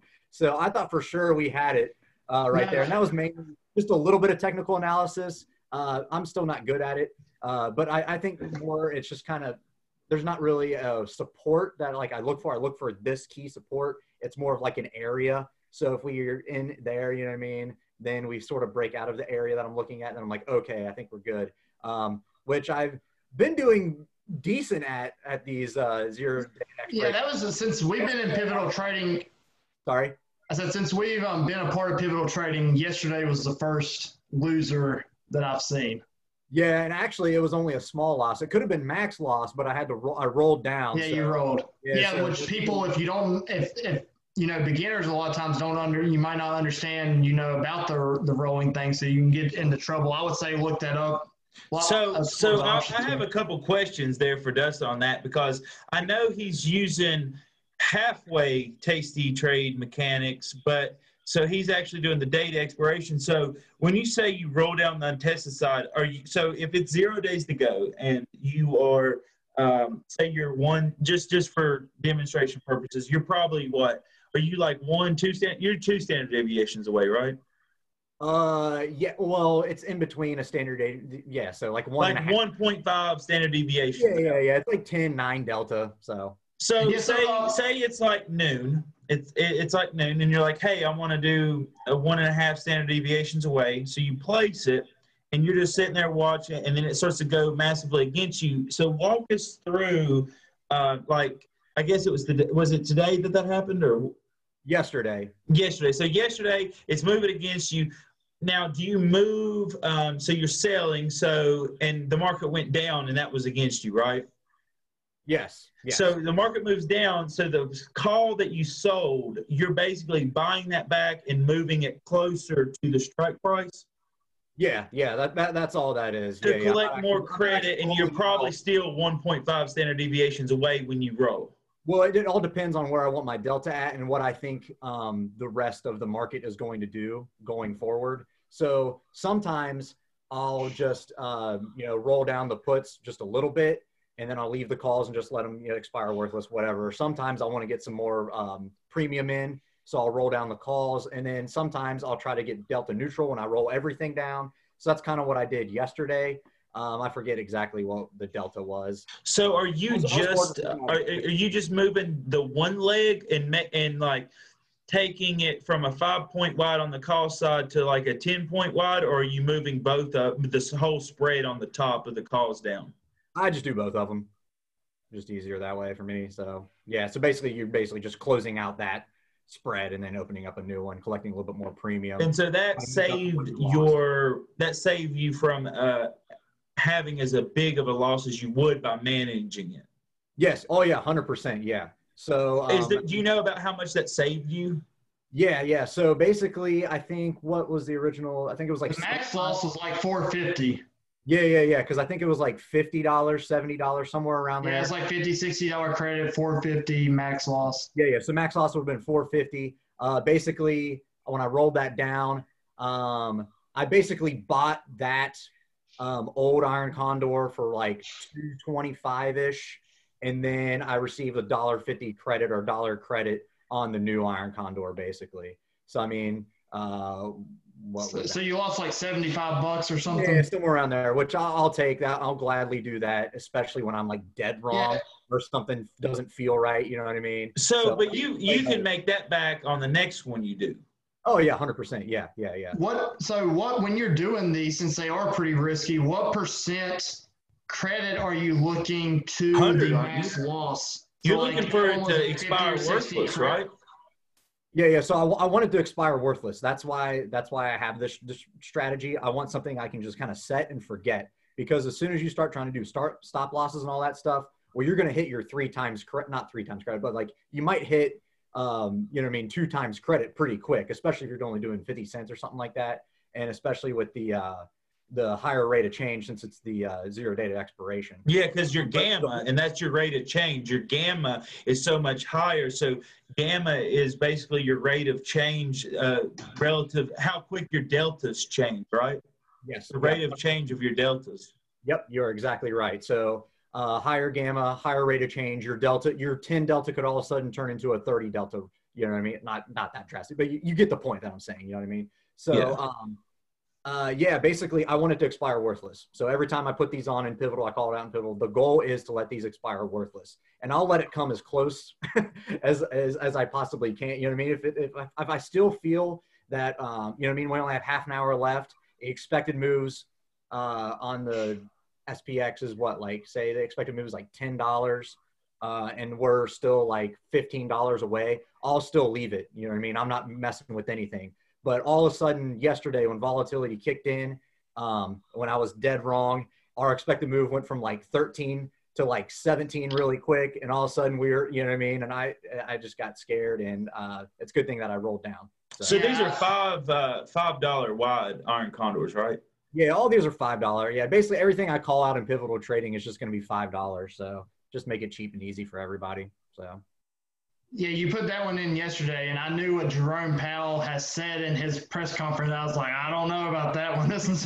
I mean, he basically said economic recovery was in high doubt or whatever. I was like, this is not going to end very well. But like I said, since these are risky, is there a percent credit you're looking for to your master class? So say that one was, you know, $50 credit and 450 was, you know, the capital cost. Is there like a certain number that you want to receive in credit on those compared to what you're putting up? Or is it just like, I think this is going to happen. We got an hour left. Let's wing it. It's basically whatever I feel like that day. There's not it's usually around 50. If it's below 50, I'm not going to mess with it. It would be, I want it to be as close to $1 as I possibly can, right? You want it to be $1, but with, sometimes there's no volatility, right? So then I'll take 50, 60 bucks, somewhere around there. That's fine. I mean, I'm still getting like an 80 something probability of profit. So it's still something pretty high. But yeah, if it's under 50, I'm not going to mess with it. It's not even worth risking. You know what I mean? But, and a lot of people do these in like 10 lots and stuff too. You know what I mean? So that 50 is actually 500. You know what I mean? You can do 5 lot, 2 lot, whatever. But yeah, just around 50, 60. I don't think I've posted one. I got scared, so I haven't posted one that's been close to $1 in a while, besides yesterday to make up. You had one last week that was like 80 or something, 70 or 80. Yeah, and yeah, it hit. You posted two the same time. You put one that was 70, one that was 50 last week. Oh, I guess a lot of people listen. They probably, you know, they think about options expiring on, you know, Fridays, but you know, SPY and SPX and stuff. I mean, it's every couple of days, so you can use the strategy multiple times a week, I guess. One thing, when you start posting those, give me a confidence level. So like, put this and be like, I feel like this is a 7, or I don't feel good about this one. I need some confidence levels if we're risking $500 to make 50. I need my own little indicator. Yeah, you Dustin. Yeah, I've almost texted back on there. I was like, how confident do we feel about this one? Yeah, yesterday I didn't feel confident about anything. Well, I felt confident in that little crappy SPY call that was like $200 or whatever. I was like, dude, we got this. Bottoms in. Completely wrong. I was like, all right, I'm done. I give up. You get out? It would have hit today, wouldn't it? I got out yesterday. Like it would have hit today, I think. It was like 328. It was 328. So no, yeah, it was too much data. Oh, so you got it like way before the bottom. Yeah. Oh, yeah. Oh, I thought you were talking about you got it maybe like 323 or something, and then this morning it plummeted more or whatever. We have a couple more questions on Twitter. This one's for John. I'll just read it because I'm not really sure. I mean, you'll know what he's referring to, but I don't exactly know. And this is a pretty direct question. He says you posted a V chart on Discord this morning. He said the blue lines are support and resistance. What is the yellow, and how do you determine what that is? I think that was the opposite, right? The blue lines are kind of just your price points, and the yellow line's the trend, correct? Yeah, so I'm looking at it right now. So the blue lines are just based, like I said, they're blue. The horizontal ones, they're like just based on specific price levels, like where something has happened in the price history of the stock, and then the yellow lines are like, you know, like in this specific example, you can see that for most of that price history and that time period on the chart, like it's been fluctuating and hitting between those two yellow trend lines. So that's like considered a channel, you can call it, with the exception of that one breakthrough. It came right back down into that channel, and now it's at the bottom of the channel. So now, to me, that's an indication to buy. And yeah, so that's really just the difference between the yellow and the blue. He says, what else should, besides those, what else should people be looking at when they look at your charts in particular? He wants to know when you post charts, what he should be looking at. Yeah, well, this week I got a little lazy. I've been just crazy busy. So I've just been posting them, just trying to get out a lot of different trade ideas. And I've been doing a lot of hard work on the charting itself, but I've kind of been slacking a little with the notes. So that's definitely something moving forward. This weekend you can expect a lot more detailed notes that I'll be putting in now that I have a little more time. I've just been trying, like I said, I've just been trying to get out like as many charts as I can, just to kind of give you guys as many ideas as possible for your trades. But yeah, so you could usually rely on that. I'll include some notes saying something about MACD or RSI or the Bollinger Bands, and sometimes I'll attach, like I said, I have those two sections on my Thinkorswim setup. Sometimes I'll attach like a screenshot of both of them. I just feel like this big one that doesn't have any indicators is very simplistic. It's just the price and my trend lines that I drew up. There's nothing else to make it more complicated for the beginners, especially. So I feel like it really helps you to pick up on the trends that I'm seeing. Whereas like my other one, it just, there's a million lines everywhere, and it's like, it's definitely more intimidating especially for the beginners to really understand what's happening. So that's really why I've been only sending this one. It's just simpler. It's a bigger chart. It's more zoomed in, and there's less lines going crazy everywhere. So. Yeah, if anyone ever looks at one of John's charts or anyone else's or anything we say in there for that matter, and you don't understand what we're referring to, or there's something else you want, or you have a question about that, just text right under it. Somebody will reply. I mean, exactly. If you don't know what you're looking, John posts a chart and you're like, well, I see this chart, I don't know what to look at here. Ask him, he'll tell you. So say those who didn't post the notes, if someone would have been like, hey, what do I need to look like here? You would probably got notes out of it. So you just got to just ask. If you don't know, ask. It's probably not, we're probably not thinking about it because since we've been doing it for a while, we may think it's obvious, but it may not be obvious. And we all forget that sometimes that, even the real simple stuff, if you're a beginner, may not be really simple. So just make sure you ask. He also said, what's the red one at 193.76? Oh, that's just that's just the Thinkorswim gives whatever the current price is. So that's like the last closing price for V at the time that I sent that chart. That's just like whatever the current price was. Oh, yeah, makes sense. It's only red because it was a red day, so that would be a green box if it was like if it was positive for the day. And then the next question, I guess, for anyone, it doesn't matter who. John talks about it. John Burrell talks about it a lot, so he may be best at taking it. He asked, what are deviations? When this question came in, we were talking about Dustin's standard deviation. So I assume he's asking what we mean by standard deviation, basically. Which, standard deviation is just a statistical measure. But for what we're referring to, go ahead, John, you can. Well, I actually, I'll let Dustin explain this in relationship to his trade. We briefly touched on it, but he can probably say it more fluently than I can. Okay, I was going to say you use it as well, I know. I'll just make it easy for everybody because I'm pretty dumb when it comes to this too. Basically, your standard deviation, that's going to be your 16 delta. So what you have is you have 16 delta on your calls, 16 delta on your puts. That adds 30. That's what together. That's 32. That gives you a 68% chance. So that's when you see a bell curve anywhere. That's your standard deviation. So you have a 68% chance that the price is going to stay in between this certain strikes, I guess. And then referring to my strategy, I always do around a 10 delta. Basically, if you go out to 2.5 standard deviations, there's no premium out there in anything. You're too far out. Even though, yes, it's like, oh, the further out, that's more extrinsic value. No, it doesn't work like that. You know what I mean? So too far out, you're not going to collect that much premium. Too far in, you don't want to be like right at the money because, yeah, there's more premium to be collected, but you're way inside your bell curve of your standard deviation. So that you could go over here really quick or over this way really quick.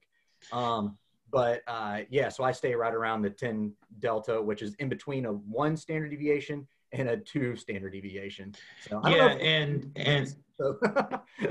standard deviation and referred to markets is basically, he's trading SPX. So that's the S&P 500, and a good measurement for volatility is the VIX index. So, and when you're looking at the SPX and you're looking at 1 standard deviation, that's what's considered the expected move of that stock.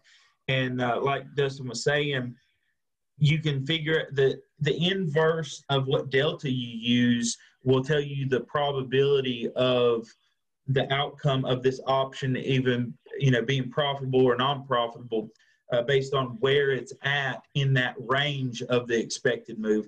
And when you look at what is the expected move, that's usually reference to the 1 standard deviation. But there's, you can go farther and wider out than that.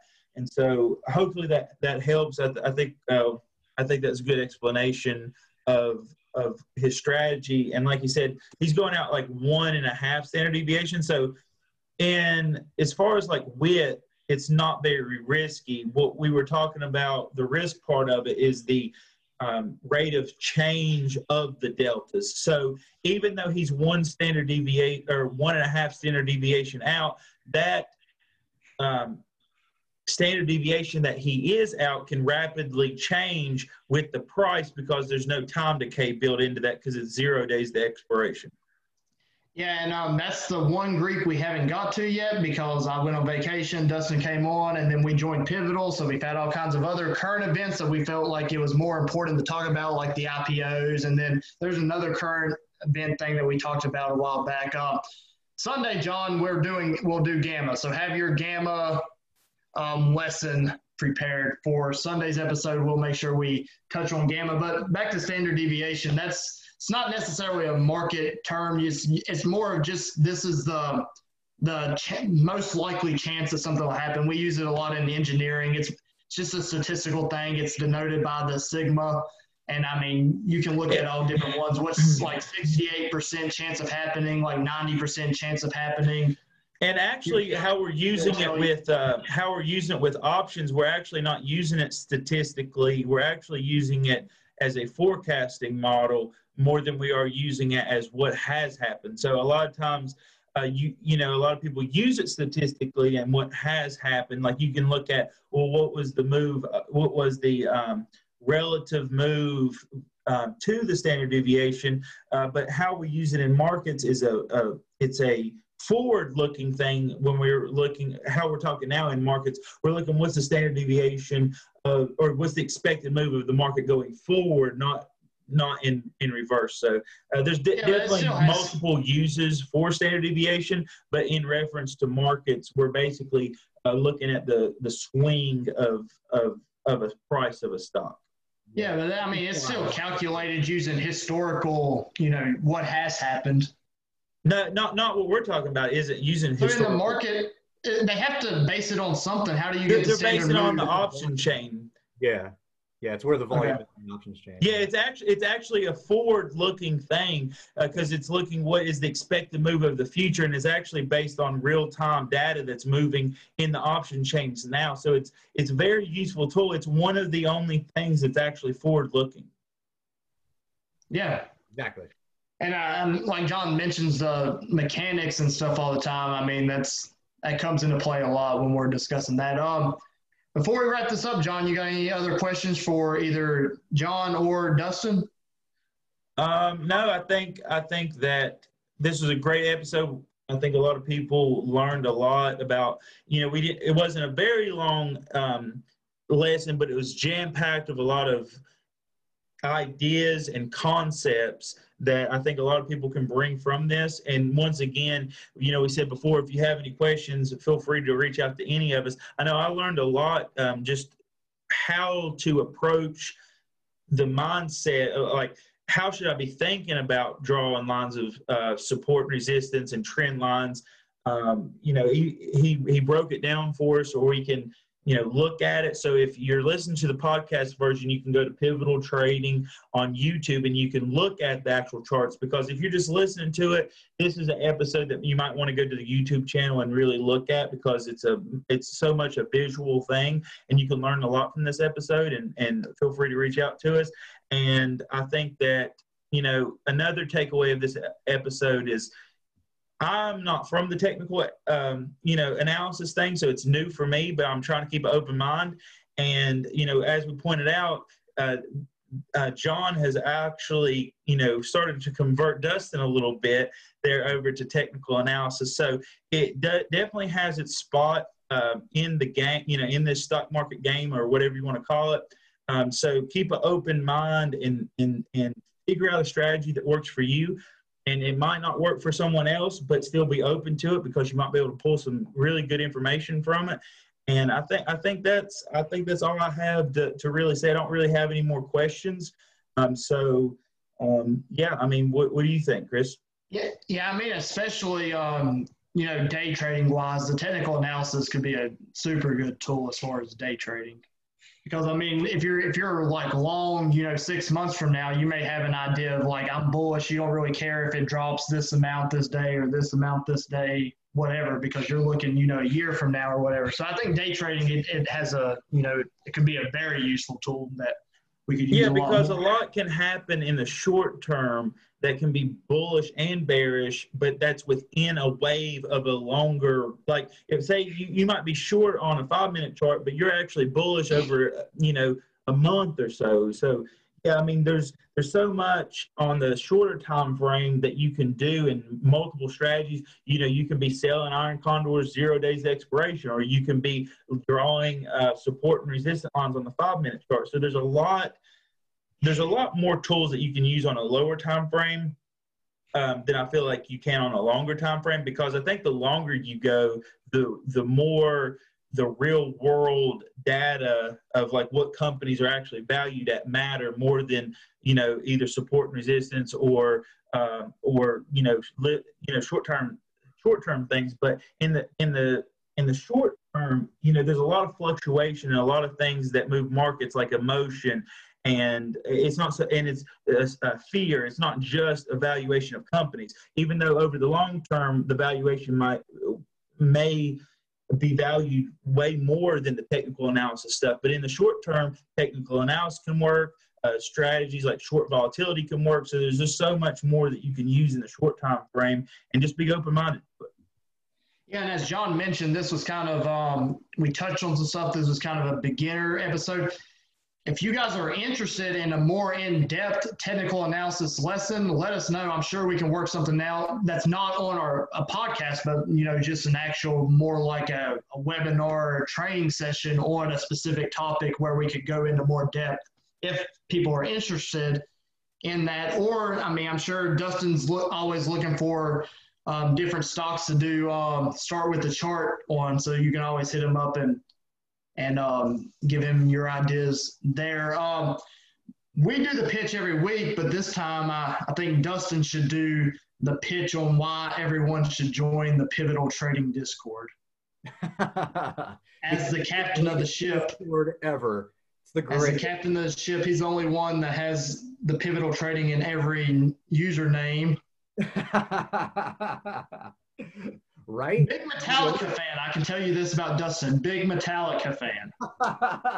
And as a Virginia Tech fan, I can respect that. Hey, see? Exactly. The greatest football intro ever. I mean, it gets me pumped every time I see him walk out there.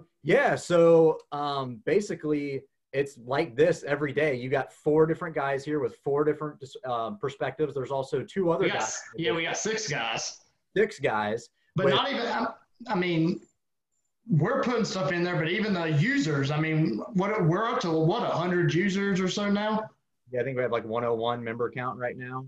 So, Actually, I mean, a couple more just joined as we were doing this, so we're probably way above that now. So hopefully we can take credit for that, and they were watching this from our Twitter link. But yeah, so it's just you get to see 6 different perspectives on different things. So it's not just join our Discord and we're going to sell you on this, right? It's not that. It's 6 different perspectives. So I mean, and me and John Reagan, we disagree a lot of the times. So ask him; he knows because he'll be like, "Oh man, I see this in technical analysis. I'm long here," and I'm like, "Dude, what are you talking about? The volatility is skewed so far to the call side. I'm shorting the crap out of that, right? I'm selling a credit spread." But you know what I mean? It's just different perspectives on things, and it's a great community. There's a free version, but there's also a $5 premium version that we do have. That's where you get a bunch of educational resources, a lot of different watch lists and stuff like that, different information. There's also a lot of bots in there that you can utilize as well. So it's just a great community we're trying to build, good people in there. And like I said, it's just a very diverse group of traders where you can learn 6 different ways of how to do something, you know what I mean? So. Yeah, and we all look at different, stocks. Like John Burrell is doing futures. I mean, a lot of people don't have the small, is not using the small exchange, but as that gets bigger, a lot of retail investors will be using that more. So you have that in there. Like I mentioned before, I assume most places you can't request technical analysis charts, but in Pivotal you can. The bots are awesome. I use the Cheddar Flow one quite a bit. Or at least, see what's coming in and that sort of thing. So, and it's not just perspective. I mean, it's just like strategies as well. We all do something a little different, so if you're a technical analysis person, we got somebody there for you. If you're a macro person, we got someone there for you. If you just try to find the ebbs and ride the waves, I mean, there's something there for you. And we post alerts when we get into trades, and that's one of the things that we've said on every single podcast now, because John's been on such a hot streak. Every week I've told I normally tell people the number of months they could pay for with one of John's trades. So at this point, we're up to about 30 years probably that you could pay for the Pivotal trading level 1 with just like 3 or 4 trades. So yeah, I mean, there's at least one trade a week where you can make $5. I mean, that's yeah. I mean, if not, then there's a lot of money being lost if there's not one person that's made $5 on one trade in a week. Is pretty. Yeah, I have to rethink some things there. That's not. Yeah. Yeah, but thanks to everyone who's watching. If you haven't followed us yet, you can follow us on Twitter @SwingInIt, no just @SwingInIt. You can follow the official Pivotal Trading Twitter account. It's Pivotal_trading on Twitter as well. Subscribe to the YouTube channel. Be sure to check out the Pivotal Trading Discord. Like I said, there's a free version and a level 1 version. So get in the free version for a while, see how you like it. And then you can join the level 1 version. It's not just like what we said where it's just us in there talking. There's chat rooms where all the users are, asking questions or putting their own ideas. So it's not just us. There's tons of conversations. It's not all market related. We talk about how bad the Bengals are at football sometimes. And various things in there. So there's a lot of conversation to be had. So definitely check that out. And yeah, let us know if you have any questions about anything we talked about. We can get those answered, or anything you would like us to talk about on a future basis. We'll be back. I guess you'll listen to it on Monday, but we'll be back recording on Sunday, and we'll discuss Gamma as far as options, which is, I think, the last Greek that we haven't talked about yet. So if you want more information on the other Greeks, there's an episode. You can find them just swinging it on anywhere you can get a podcast. It's on there, and you can find the episode and listen up on the other Greeks. But we'll be back Monday. Thanks, Dustin and John, for joining the show, and I can guarantee this won't be the last time. So it's a good episode. But thanks for having us. Yeah, everyone have a good night, have a good weekend, and John, play the music. See you, boys. Adios.